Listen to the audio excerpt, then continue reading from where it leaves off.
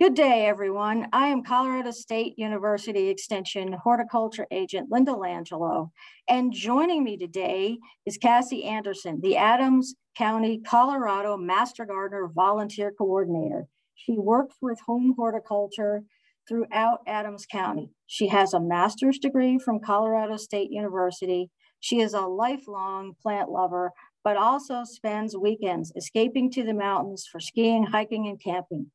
Now let's get to the heart of it, where we explore horticulture topics with CSU Extension. Today, we're discussing the best practices for growing spinach, lettuce, and kale. So Cassie, what are your recommendations for the best requirements for growing spinach? Yeah, so spinach is one of our cool season crops, which means they like to grow in cooler temperatures. Generally, you want to wait until soil temperatures have warmed up to 40 to 50 degrees before you start planting them. One of the main reasons that people don't have good success when they're trying to grow spinach is a combination of two things. Either they don't have their moisture management properly keyed in, and they might not have had good soil to seed contact. Spinach seeds, in order to germinate, really need to be engulfed in the soil and kind of hugged into the soil. So don't pack your soil down hard, but tamp it down lightly to make sure you've got good contact on all sides of that spinach seed, and then keep it well moistened while it's growing in order to make sure that you're getting good germination from your seeds. That's great. So are the recommendations for growing lettuce similar?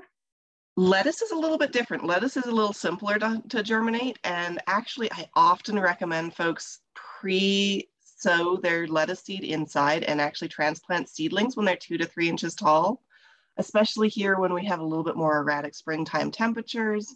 It lets you kind of get a jump on your season and make sure that you're really getting those lettuce in the ground where you want them to. Lettuce seeds need quite a bit of light actually to germinate. So they only need a scant little skiff of soil over the top of them in order to have successful germination. So you can do that outside perfectly fine. But if you do it inside, wait until those seedlings are 2 to 3 inches tall, and then that can really give you that head start that you might need. So don't go too crazy in burying the seed, or you might never see it. Indeed, yes. It could rot before it has a chance to come up. Those seeds are so tiny. Anytime you're curious about seeds and how deep to plant them, the general rule of thumb is to plant your seeds 2 to 3 times deeper than the size of the seed. So lettuce seeds, if you look at them, they look so small. And so that's why they're just kind of skiffed onto the surface with a little bit of soil over them. That's a great rule of thumb to remember. So what are the tricks to growing kale? So kale is going to be similar to lettuce. You can definitely start it indoors and transplant it, or you can start it in ground. It's going to be a little more tolerant than spinach and lettuce of cold temps, so you could get it out a little bit sooner. But generally, kale, make sure that your spacing is good. You're not planting it too densely, and make sure that you're getting really good moisture management, mostly for our benefit, because kale, if it starts to dry out, tends towards bitterness. And once that bitterness starts, you're not going to come back from it no matter how much water you put on. So making sure that your watering is on point. Not excessively, let it dry out in between watering, but make sure that you do get it watered. So could they grow kale and lettuce and spinach in the fall as well? Yes, these are all crops that somewhere in mid to late July, you can start a second crop season for a fall harvest.